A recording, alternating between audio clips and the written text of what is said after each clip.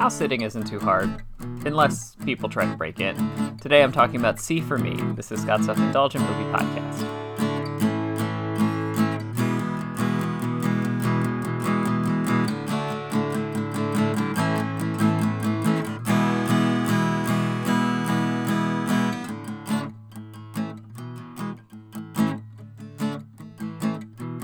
Hello movie friends, welcome to Scott's Self-Indulgent Movie Podcast. I am Scott, and today I'm talking about a quick little thriller called C for Me. It's a home invasion thriller that I thought was pretty good. Not just because it has, because it's just well crafted, and also because it has a somewhat novel setup in terms of its lead character that is kind of the baseline for a lot of the tension. So, without further ado, let's get started.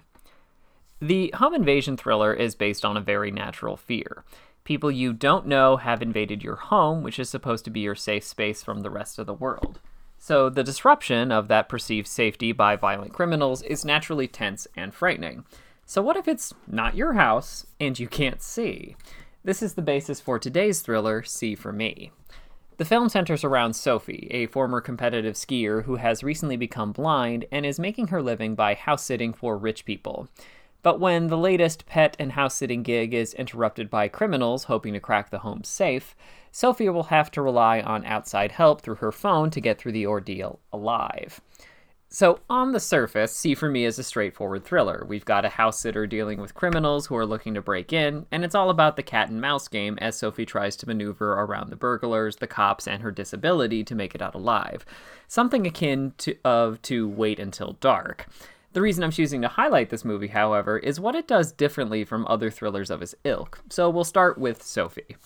So the thing I like about Sophie is that she's kinda a dick. From the get-go, Sophie demonstrates a prickly personality, which both looks like her coping and defense mechanism to hide her frustration with her new disability. She hates how limited she is, and she also hates how people patronize her as if she isn't a fully functional human being. That comes out in a number of microaggressions, including her mom and the homeowner she is house-sitting for. We also learn that she's been stealing expensive wine to sell from her house-sitting jobs to supplement her income.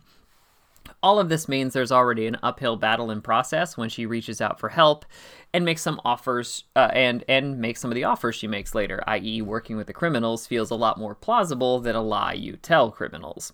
It's a refreshing change of pace from the sainted martyr treatment a lot of characters with similar limitations get. It also means that the person she uses as her eyes via an app has to be someone sturdy and stubborn enough to break through that prickly demeanor. She flat out says nope to somebody who is just cheery. Speaking of Sophie's disability, the other cool things about this movie revolve around Sophie's disability. We can start with the fact that Sophie is played by a visually impaired actor, which shouldn't be a big deal, but it is. Apparently, the director waited until he found somebody who was visually impaired before making the movie, and that's pretty awesome. The other reason this works so well is because it creates different dynamics for the thriller. Because she can't see, Sophie dials up an app called C for Me, hence the title, where a paid person can be a deaf person's eyes and help them maneuver around an unfamiliar place. This is a novel idea that means Sophie kind of has help, but also trips up either when she doesn't listen, or there are issues with her phone, including the battery running out. Likewise, the robbers are less inclined to be violent towards her because she can't truly identify them, which is a foundational piece of tension in any movie like this, i.e. they've seen her face, and that makes them a liability. That said, this doesn't mean that Sophie isn't clever or solely relies on outside help. If anything, the C for Me app is used to help develop her character by letting her warm to someone and be vulnerable, and addressing the dramatic irony of how close Sophie is to danger out loud. The verdict is, it's refreshing. Though its structure is familiar, C for Me stands out via its complete lead character. 7 out of 10. This has been Scott's Self-Indulgent Movie Podcast. Thank you so much for listening. Don't forget to like, share, and subscribe wherever you get your podcasts. And don't forget to join our Facebook group, Scott's Self-Indulgent Movie World, for the latest reviews, discussions, and more. See you next time, everybody, and stay safe.